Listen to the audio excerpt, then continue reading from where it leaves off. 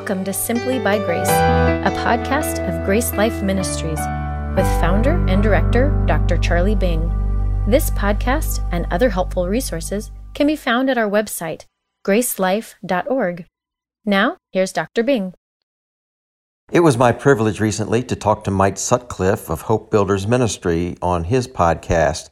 Our discussion was about making disciples, and they are doing exactly that, fulfilling the Great Commission around the world. So we talked about the gospel of grace and making disciples. I think you'll enjoy this discussion. With his permission, we're rebroadcasting the whole podcast. Enjoy. Are all Christians disciples? Well, let's find out today as we speak with teacher and author of the book Grace, Salvation, and Discipleship, Charles Bing. Stay tuned. You won't want to miss this. Welcome to Hope Builders Ministries, advancing the gospel of Jesus Christ through the Great Commission. Learn about our work in Africa, Asia, and the United States, equipping, empowering, and encouraging Christians to become disciples of Christ who make disciples of Christ. Tune in for interviews with indigenous pastors in the countries where we serve, as well as U.S. Christians and pastors, as they talk about the work of equipping the saints to do the work of ministry. Visit www.hbmin.org. That's www.hbmin.org to learn more and download the Disciple Makers app. Now, let's get started. Well, hello, everyone. Today, I'm really honored to have the opportunity to speak with Charlie Bing, the director and founder of Grace Life Ministries. And good morning, Charlie. How are you today, sir? I'm well, thank you. Good. It's a good day. Well, just for those who are listening, you have just gotten back from a trip abroad. How was your recent? You said you were in the Ukraine, right, or Croatia? I was in Ukraine. I was teaching at a Bible college there, and it went very well. And I think we had an effective ministry with the students. They're very attentive, very, very engaged. And so, yeah, just getting over a little jet lag, but that's all right. Good. Used to that. Well, I'm really excited because the words that we're going to talk today about becoming a disciple and what does a disciple look like. And as I'm talking to other leaders and pastors, I'm finding that the common word is student. So you're a teacher, and in fact, we're probably going to reference this book quite a bit today, this Grace, Salvation, and Discipleship that you put together for us. Because I think that it's one of the things that I think is lacking, at least here in the Midwest, is the difference between being a Christian and a disciple. So in your words, maybe you could help us out. What would you describe as the difference between being a Christian and becoming a disciple of Christ? Or is there a difference? Yeah, okay. Well, first of all, the word disciple comes from the word to be a pupil or to learn. So automatically we know that it's a learner. That's a different issue than what it means to be saved, because when it's saved, we go from being a sinner to a believer, and that's a matter of believing the gospel. However, discipleship is a matter of following what Jesus has said after we believe. So there's a distinction between becoming a believer and then following him faithfully as a disciple, and that's what the word means, to learn, and often the invitation in the Gospels that we see is to follow or come after me.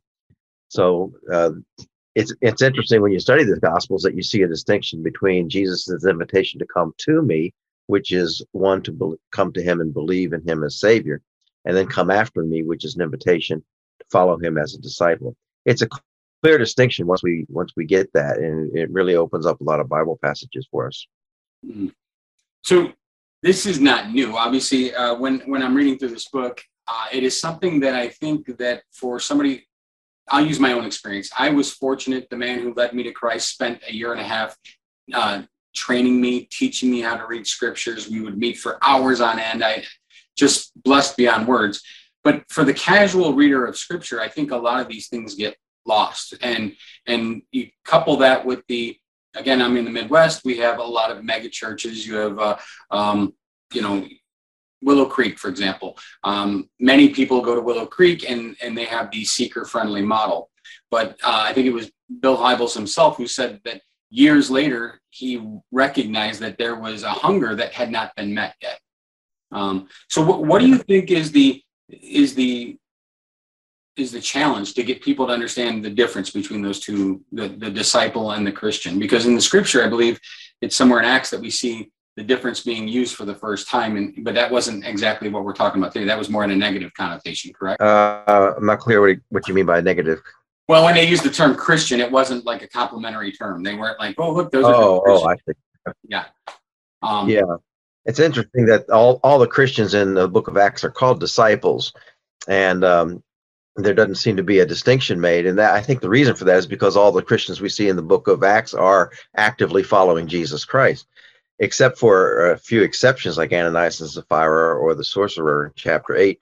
And those are called out. So the normal response to being a believer in the book of Acts is to be a disciple. I think that's why we see that term there. But what's keeping people from seeing that distinction, I think, is a lot of it is theologically based in how it's taught. There's so many popular teachers who are not making that distinction, who are saying that the conditions for discipleship are conditions for salvation. In other words, in order to be saved, you need to deny yourself, take up your cross, follow Jesus, obey him, give him all of your life, and so on. The list of things that we find in the scriptures as conditions for discipleship. So that comes in large part from a misunderstanding of scripture in general, but in large part it comes from Calvinistic theology. So you hear a lot of those who are strong Calvinists teaching that, in other words, and the reasoning is, I think, that if God gives you the faith to believe, then it's going to be an active faith, it's going to be an obedient faith, and you're going to fulfill these conditions. So it really has a theological basis in it. And that just obscures the gospel of grace for people. Wow. So what would be could you describe the difference between a Christian? If somebody were listening to this today, I would think most people, just nationality wise, when I talk to people in America, I would ask, are you a Christian? And they'll say, well, I'm from America, as if that too is automatically tied to salvation. And that's not biblically accurate. So, growing up, I probably, even when I wasn't a believer, I probably would have identified as a Christian. Didn't know Jesus, didn't believe in him for salvation. But because I was an American and grew up in the Midwest and had been into a church, that was my salvation story as a child, I guess I would say. What would be the difference for that person? What do they need to understand as what does it take to be saved? And then what does it look like to be a Christian? Or I'm sorry, to look like to be a disciple? Yeah. To be saved means to come to Jesus Christ as your Savior from sin and to receive the gift of eternal life. To be a disciple means to follow him as your Lord and Master, and what some people say, make him Lord of your life, and then follow what you know to be his will. So salvation is an instantaneous event, but discipleship is a lifetime process. Theologically, we would call salvation justification, which happens in an instant, and we would call discipleship sanctification, which is a lifetime process of becoming more and more like Jesus Christ. Salvation is absolutely free, and salvation is always presented as costly. Salvation depends on one act of faith or believing in Christ as Savior. Discipleship depends on a life of faithfulness and paying a price. So those things cannot be confused. They're quite different, and it's an easy distinction to see, especially since Jesus often makes the invitation to discipleship to his disciples who have already believed, because there's a sense in which every disciple should become more of a disciple. So he constantly challenges them right up until after his resurrection, when he's talking with Peter, he says, follow me. So it shows you that it can't be talking about salvation in those kind of passages.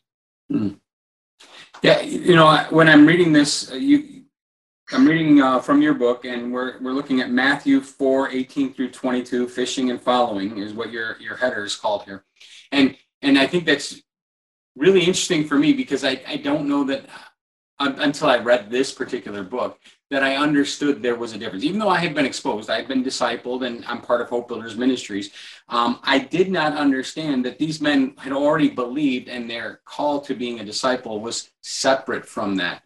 But you use the word cost. What would be, and here your words say, we see this call to follow Jesus. He's inviting these men who had already met him and evidently already believed to become his disciples. That means that they had to commit to leaving their work, their source of income, and even their families, which they did. Salvation is free, but discipleship is costly. What would be the cost today? Because I think most people, I would say, well, God would never tell me to leave my family, would he? Would he ask me to leave my work, my friends, my community? What are some of the costs that you see for a disciple today? Well, to put it in biblical terms, I've identified in another book called Living in the Family of Grace that I wrote as a discipleship manual, 7 very clear conditions that Jesus laid out to be a disciple. For example, he says you have to hate your father, mother, brother, and sister, or in other words, you have to love me, he said, more than your father, mother, brother, sister, and so forth. So first, I think one of the first conditions or costs that we pay for discipleship is to put the relationship with Jesus Christ above all other relationship. Now, that doesn't mean we're going to obviously hate or neglect those around us. It means actually we're going to love them more.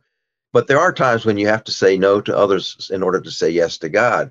And even as a pastor, there are many times I would want to stay home and just relax with my children or play with them. But there was a need, and I sometimes had to address that need and go out. And that's a price you have to pay to follow the Lord.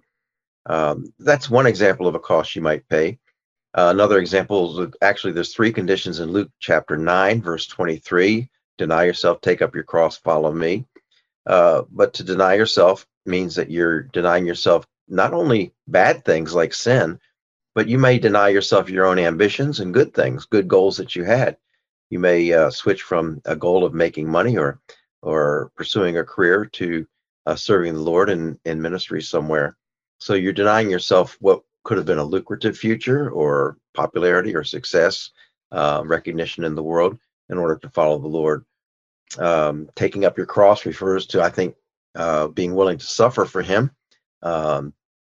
And so we need to be willing to bear shame or suffering for his name.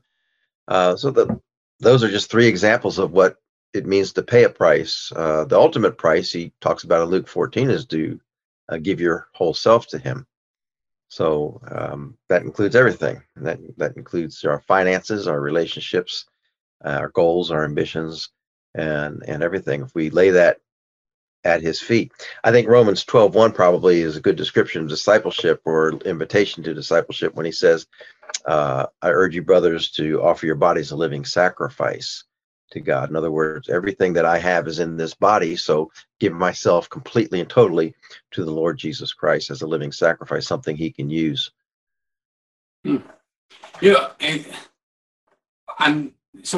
what's I'm thinking as I'm listening to you talk. Everything that you have just said would fire up the common man.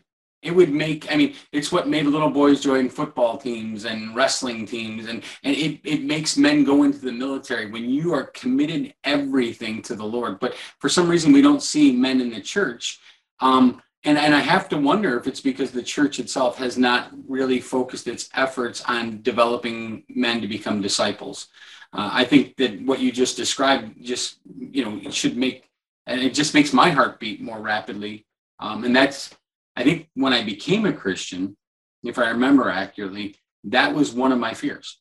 One of my fears is that I would not live this exhilarating life any longer, that I would not be filled with all these activities. It would be, I kind of pictured church life as sitting in a pew on Sunday and listening to music that I was not at all interested in hearing, like old hymns, which I now have a taste for. But back then I didn't. So what you just described is, it's full of just machismo. It's got, it's like, yes, that's what men should be. That's what we're called to be. What do you think then is one of the obstacles? What are some of the obstacles that you're seeing? You travel the world. You obviously you're a teacher as well.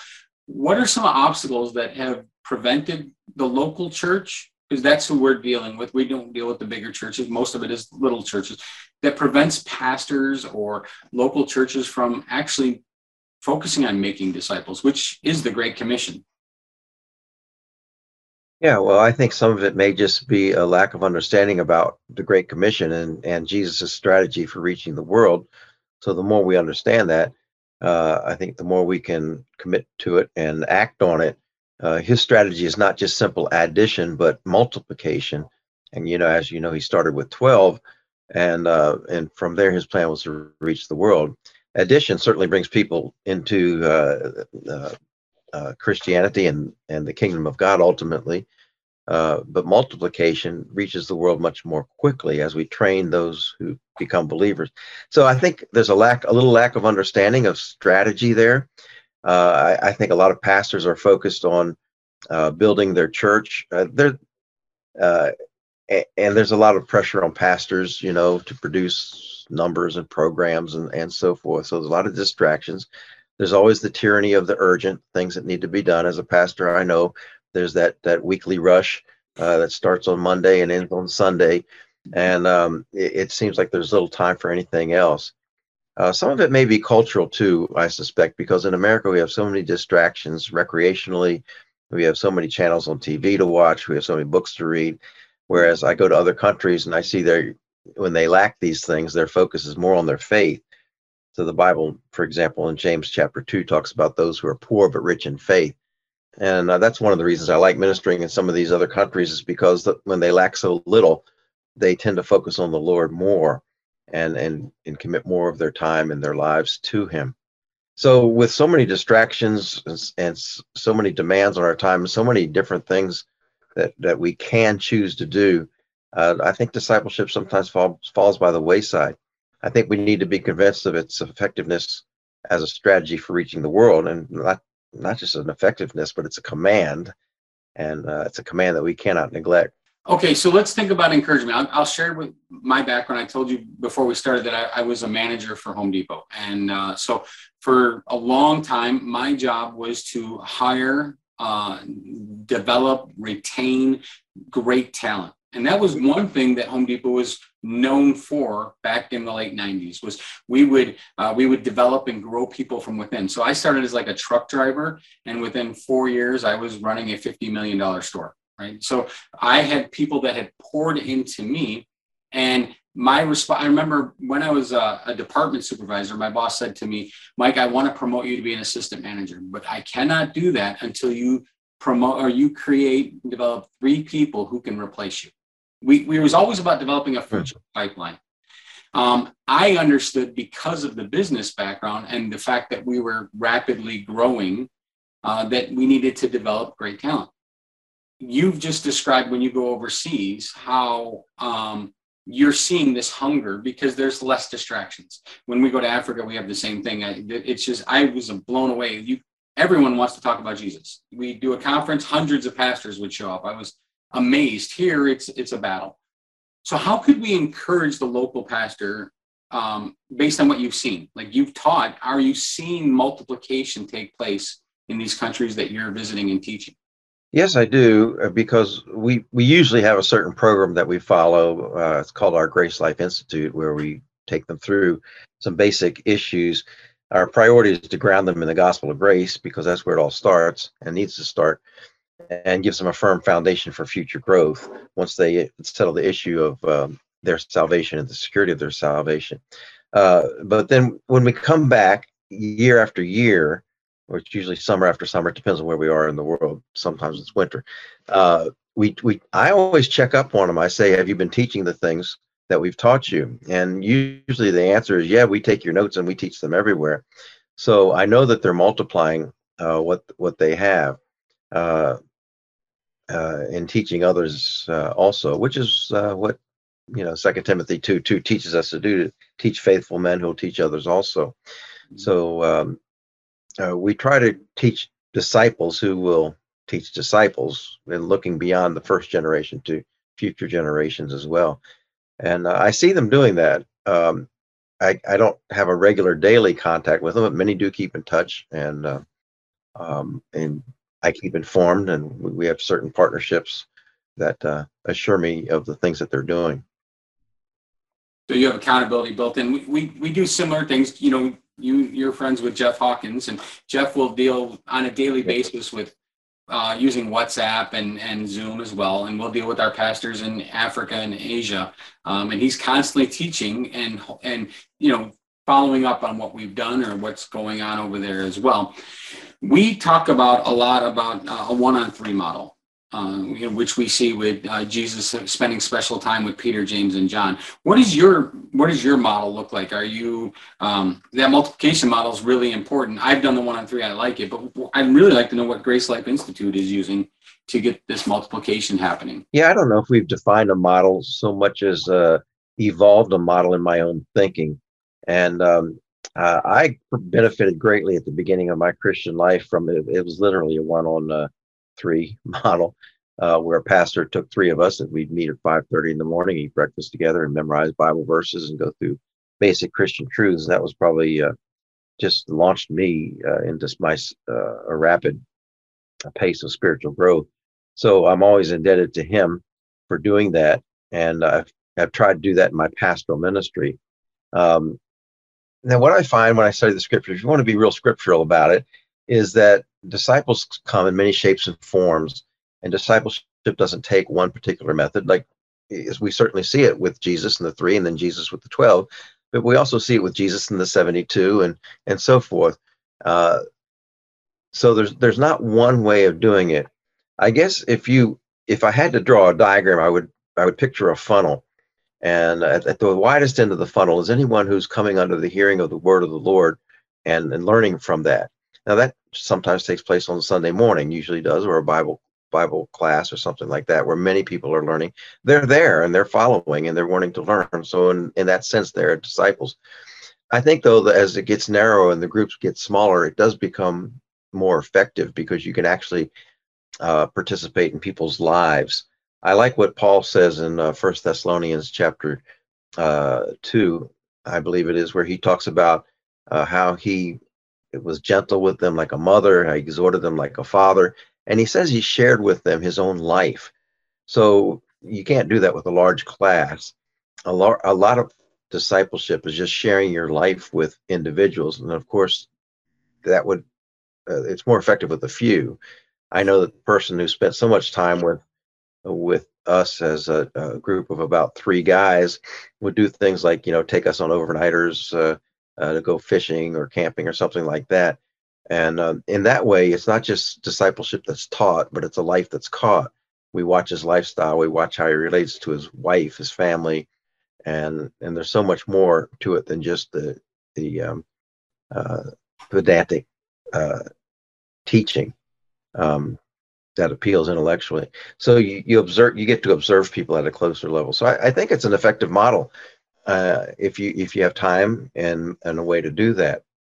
When I stepped down as pastor in 2005, I was looking forward to maybe doing that with a few men. When I found out my schedule was so busy and took me so many places, I couldn't do that.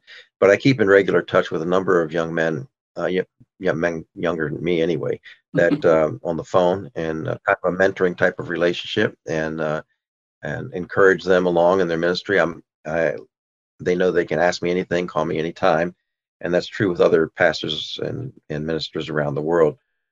So I do have that going, but the 1-on-3 model is a good way of doing it in a local church situation. I'm wondering about you and I have that. We've been through a disciple program. For me, that's how I started, and you had a man pour into you. I think that one of the challenges that I see for a lot of pastors is that they've never been a part of a disciple-making ministry. They themselves have never had, other than, maybe in a seminary classroom setting, which, I love your funnel analogy. You can only get so much. You have to get, I find that it's really effective when your iron is sharpening iron, when you're sharing things that you can't share in a large group setting. That intimacy usually works really well. So I wonder, what advice could we give to a pastor who's never actually been through it? I think of Spurgeon's statement on the gospel in his letters to his students, where he said how sad it must be for the minister who preaches the gospel on Sunday but has never experienced it himself. And I think how sad that is for somebody to speak of something they've never tasted. And now I'm trying to get these pastors to understand that multiplication through disciple making actually relieves them of a great deal of responsibilities and burdens. Where would they start if somebody had never been through it? What would be like the first step? What would you recommend to a local pastor? To be a discipler of others? Yeah. Yeah. What I challenge people to do is, if they're not involved actively in discipling others, I challenge them to ask God for 1, 2, or 3 people that they can actively participate or share their lives with in a life of discipleship. I use 2 Timothy chapter 2, verse 2 behind that exhortation, because Paul says, the things you have learned from me, teach to other men who will be able to teach others also. So you have 4 generations there. You have Paul, Timothy, those who are taught by Timothy, and those who will go and teach others. So I challenge people to begin with prayer. Actually, that's how it started with me. This fellow who discipled me and the others, he made an announcement. He says, he was at a conference, and he says they challenged us to pray and ask God for 2 or 3 men that we can meet with. And so I was in a big group, and he says, I'm just letting you know that I'm looking for 2 or 3 young men to meet with regularly. And I immediately said, that's me. And I went up to him afterward and I said, I'm in. So he prayed about it and asked God, and I was the answer to that prayer. And so I think it's good for a pastor or anyone to start with prayer and just say, Lord, it doesn't have to be a pastor, it can be women, the model in Titus is that older women teach younger women, and just ask, Lord, who can I pour my life into? So that's the start. And then you got to know where you're going and how you're doing it. And that involves maybe a Bible study book if you feel competent in that, or a workbook if you can find a good one. I've written a workbook for that, and it can be used on a one-on-one or whole classroom situation. It's been used like that all over the world. And I did that with that in mind.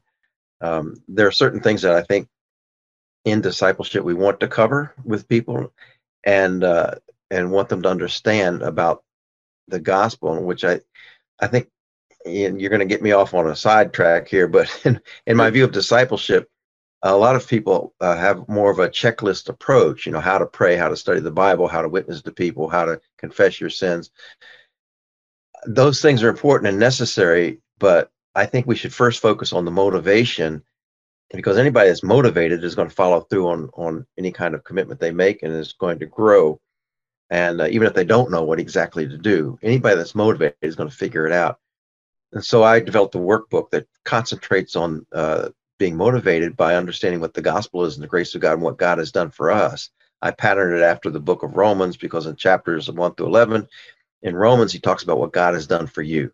And he doesn't even tell us what to do for him until chapter 12. Now think about that as a model for discipleship. Help people understand what God has done for them. Then they will be motivated to give their bodies a living sacrifice and follow through with all the other things he says in chapters 12 through 16. So what I'm saying is they need an approach, something in mind. Matthew 10:25 says it's enough that a disciple become like his master. So we don't want them to become like us. We want them to become like Jesus. What's the tool that's going to get them there? It's going to involve the Word of God, of course. Maybe just a raw study of the Bible with no other helping materials, or it could be some materials that guide you through it. And along the way, of course, sharing your life as a pattern and example for people to follow. Living in the Family of Grace, just happen to have one right here. It looks like this. It's one of my first books, and I developed it for a ministry that said, we want some discipleship material because people are asking us for it. And I looked around and I said, well, there's already a bunch of stuff. There's Navigators, there's Campus Crusader, Crew materials, but they all took more of a checklist approach to things. And it almost gives you the sense that if you finish the book, you're a disciple, and you get a certificate that says you're a disciple. But what I found from my own experience is that if you're motivated enough, and that means by an understanding of the grace of God, we love him because he first loved us. And if your life becomes a response to his love and grace, then you're motivated to do these things, not as a checklist approach, but out of love. And even after the book is finished and the class is over, you'll still be motivated. So I think I found a book in the Bible that really seems to do that, and that's the book of Romans. And so I focus on taking people through the book of Romans, which goes from sin to salvation to sanctification to security to God's selection, and finally to service at the end of the book. Wow, that is, I'm definitely going to order a copy of that one as soon as we're off with this call today. I think that's great. I do find that seems to be the first time I led a couple men through our 12 steps to Christian maturity. That was the process in their mind. They thought, okay, I'm going to do these 12 lessons, whatever that looks like. At the end of it, I will have completed the task. And we immediately began with, we're going to pray, not just for us as a group, but for the people that the Lord is going to bring into your life so that you can start to multiply. And it ends with being an ambassador. And I think that is a really, I think it's just a powerful picture for men that, to go in the authority and the character of the one who sends you. And to me, that's what I wanted to be when I became a follower of Christ. It just was never going to be satisfying for me to sit in a pew. Not that I haven't heard some wonderful preachers and been through some wonderful worship services, but I like to exercise my faith. I may not physically exercise enough, but I like to exercise my faith. And so I wanted to live that out. And I love what your book looks like, especially that walking through Romans. So that will definitely be something we want to push out there. So shifting it a little bit, we're going to take it off of that, but I'd like to hear your worldview perspective on what you've learned in the last 12, 15 months. COVID has affected everyone, and what I'm finding, it's affected different countries differently. For when I speak to our leaders in Zambia, which they don't have the same access to healthcare we do here in America. They don't have the same education. They don't have the same resources or comforts. They're busier making disciples than they were 5 years ago. They can meet in small group settings under 10 without any problems. There's no issues. They already have been meeting outside for years. So social distancing is not an obstacle for them to overcome. I had hoped that one of the things that would have come out of COVID would have been a cry for the hope of Christ. But I'm not personally seeing that right now. I'm seeing anger and frustration. What are some things that you're seeing or learning from COVID and as it relates to the gospel and making disciples? Well, that's a good question. COVID certainly did set us back on our heels and should have made us reflect and think a little bit more about our priorities and what's important in life. I don't know that it did that for everybody, unfortunately. But what it has taught me is, several things. One is that, grace gives people freedom, and there's so many different opinions about the disease and how to deal with it, or the vaccine and so forth, that we have to learn to live and let live. We can make our choices, but there are others who may disagree. It's almost like a Romans 14 issue about questionable issues. There's no biblical statements about whether to get a vaccine or not. We just need to let people make up their own minds, and that's one of the freedoms that grace gives us.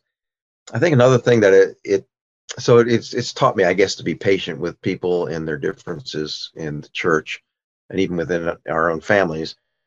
And another thing I think it's taught me is that the word of God is not chained. I love that saying with 2 Timothy 2:9, I believe it is, where Paul says the word of God is not chained.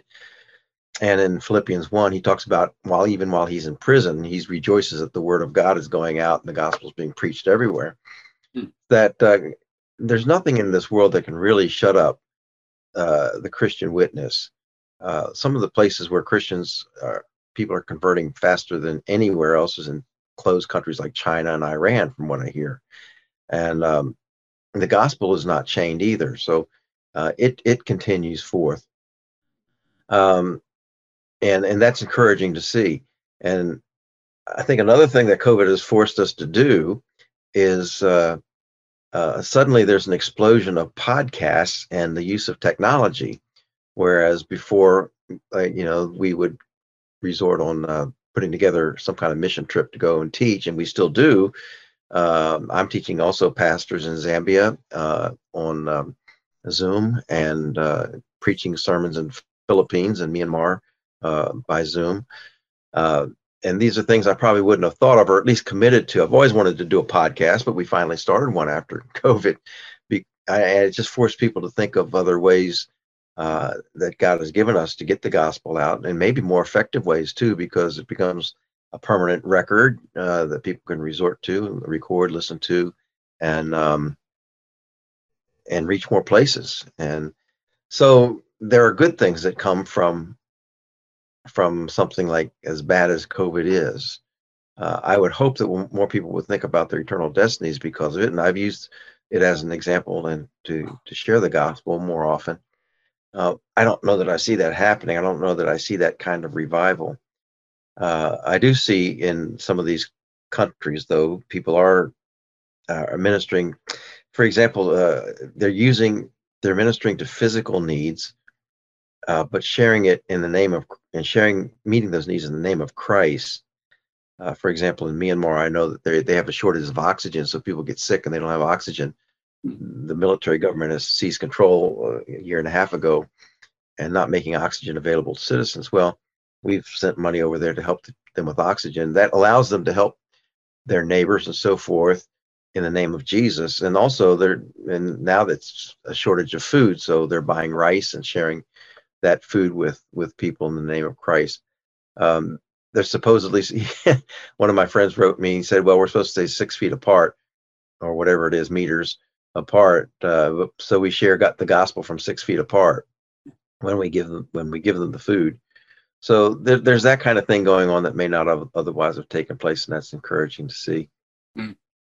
Wow, I love. Yeah, you should do more podcasts. You have a great voice, and I always hear one side or the other, but you have this like nice balance to your message that I think is it provokes hope, and I think that is a beautiful thing.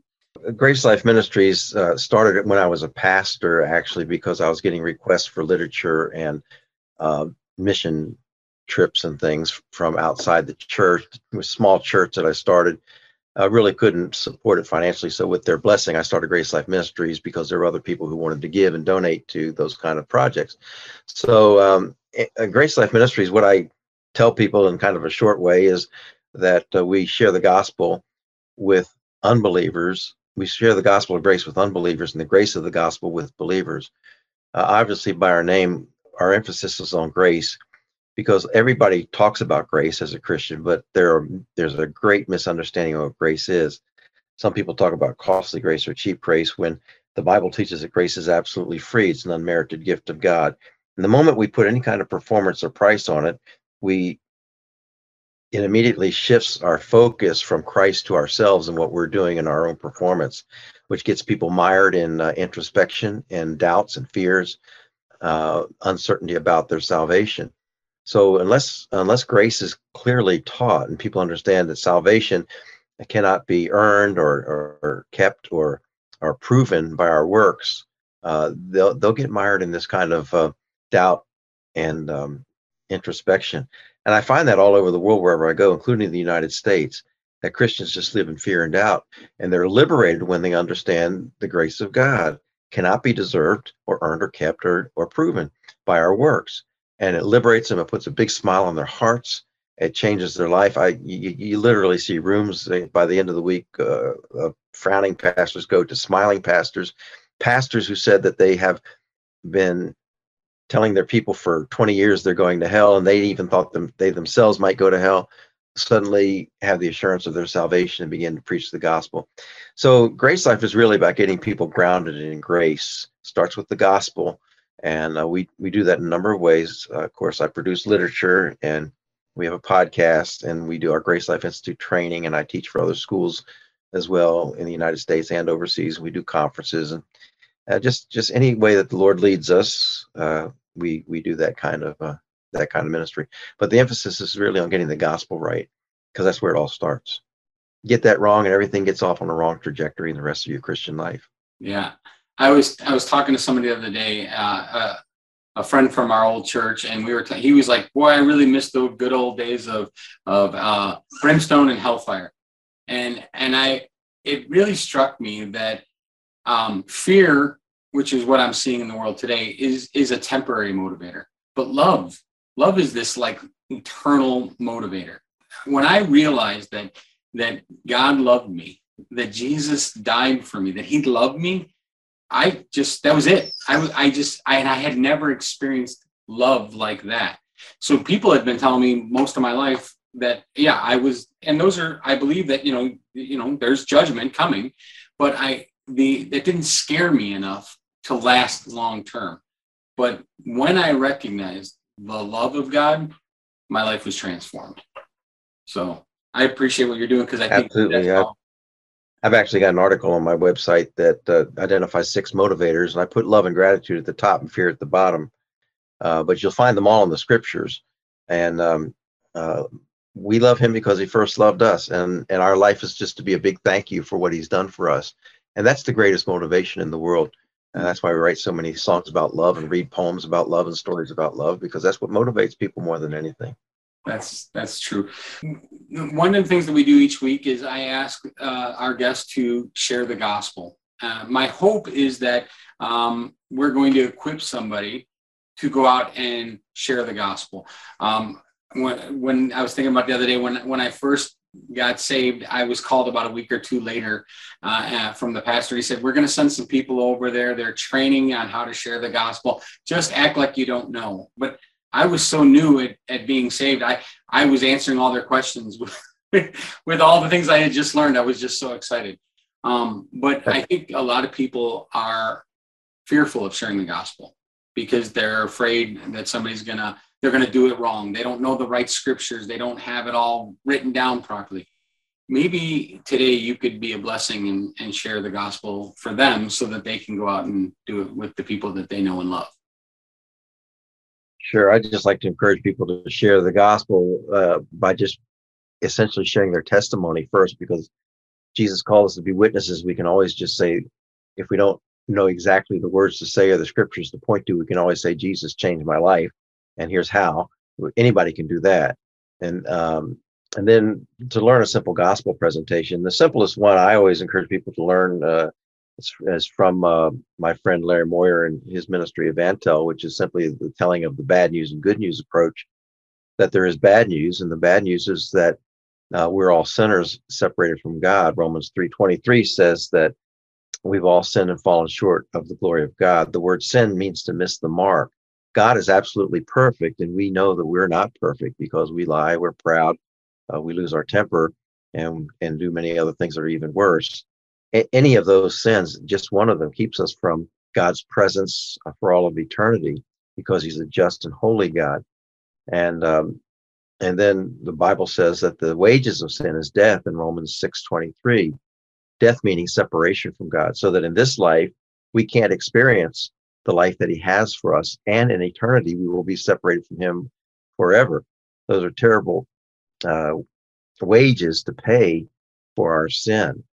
But God, the good news is that God loved us so much that he did something to make it possible for us to be with him in this life and forever. And he took a body of flesh, or he sent his son. Both are true.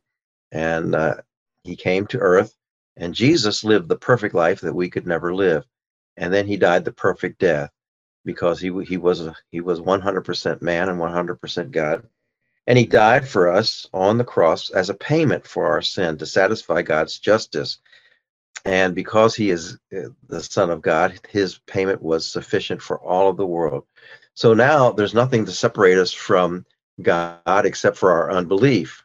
And God, the scriptures say in Romans 5:8, God demonstrates his love for us in this: while we were still sinners, Christ died for us. He didn't die for good people. He died for sinners like you and me. And then he rose from the dead. And because he rose from the dead, Jesus is able to offer us the gift of eternal life. So the good news is that we can be saved through faith in him. The Bible says in Ephesians 2:8-9, for by grace, which is a free gift, you have been saved he's telling the Ephesians, you have been saved through faith, and that not of yourself. It's a gift of God. That means absolutely free, not by works, lest anyone should boast.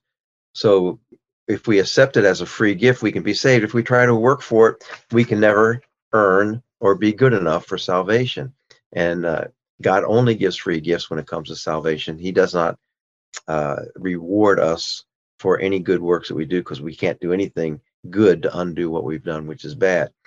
So the way we are saved is by simply receiving the free gift of eternal life that Jesus Christ offers us, because he paid the price on the cross when he said, it is finished, meaning that he has paid for all of our sins. And a person can know for sure that they have a relationship with God in this life and for all of eternity by simply receiving that free gift. I always hold out my hands, because faith brings nothing to God, but only receives what he has given to us, which is eternal life through Jesus Christ, his son. And they can do that with their eyes open. There's no special words. You don't have to join a church. You don't have to pray a special prayer. You can do that as soon as you understand the gospel and believe that God loves you and sent his son for you. Well, sir, I really do appreciate your time today. And I just thank you for being a blessing to our ministry. I know that we share a lot of your messages with our brothers down in Africa on a regular basis. So your words are going out, and we really appreciate it. Well, thank you, Mike. I appreciate the time with you and getting to share with you this morning. It's been a privilege for me. Thank you for tuning in. Learn more and download the Disciple Makers app at www.hbmin.org. That's www.hbmin.org. You can also get information about our Certificate of Ministry program, Ambassadors of Hope, our forthcoming House Church Network, Fellowship of Hope for the U.S., and find out how your church can host a Disciple Makers Conference. We hope you will continue to join us in our journey of making disciples for Christ everywhere, all the time to the end of time. Go out and be a hope builder today.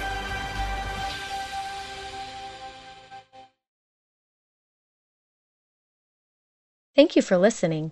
For more resources, or to help spread the message of God's life-changing grace, visit our website at gracelife.org. We'd love to hear from you. Send us a message at simplybygrace@gracelife.org. See you next time.